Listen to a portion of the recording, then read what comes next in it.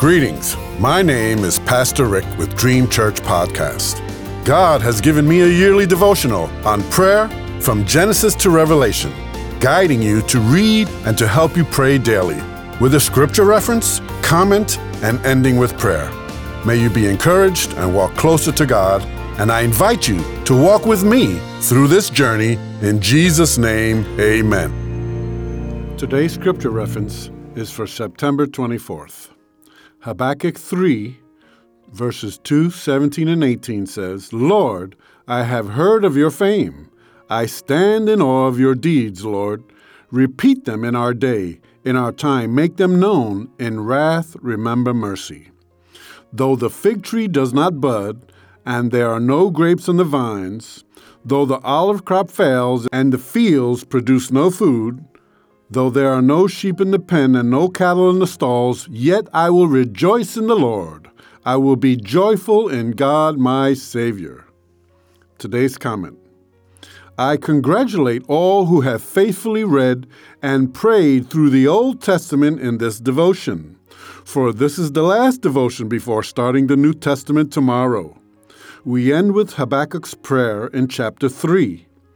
Chapter 2 has the Lord's answer to Habakkuk's complaints, with the Lord giving us an assurance that He is in His holy temple, and that all the earth should be silent before Him. This is a model prayer for us even today, as we sing in church, I stand in awe of you. I credit Mark Altrog. None of us are more worthy than another. We all fall short of the glory of God. All have sinned. The verse before says righteousness from God comes through faith in Jesus Christ to all who believe. It is apart from the law. Through law, we become conscious of sin. The last two verses of Habakkuk's prayer remind us that even though we are not blessed with material things such as grapes on the vines or olive crops to produce oil, and no animals for food and supplies, we can still rejoice in God our Savior.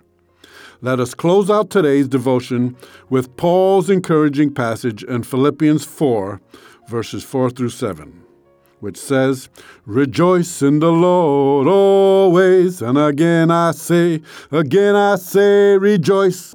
Let your gentleness be evident to all. The Lord is near. Do not be anxious about anything, but in everything by prayer and petition, with thanksgiving, present your requests unto God.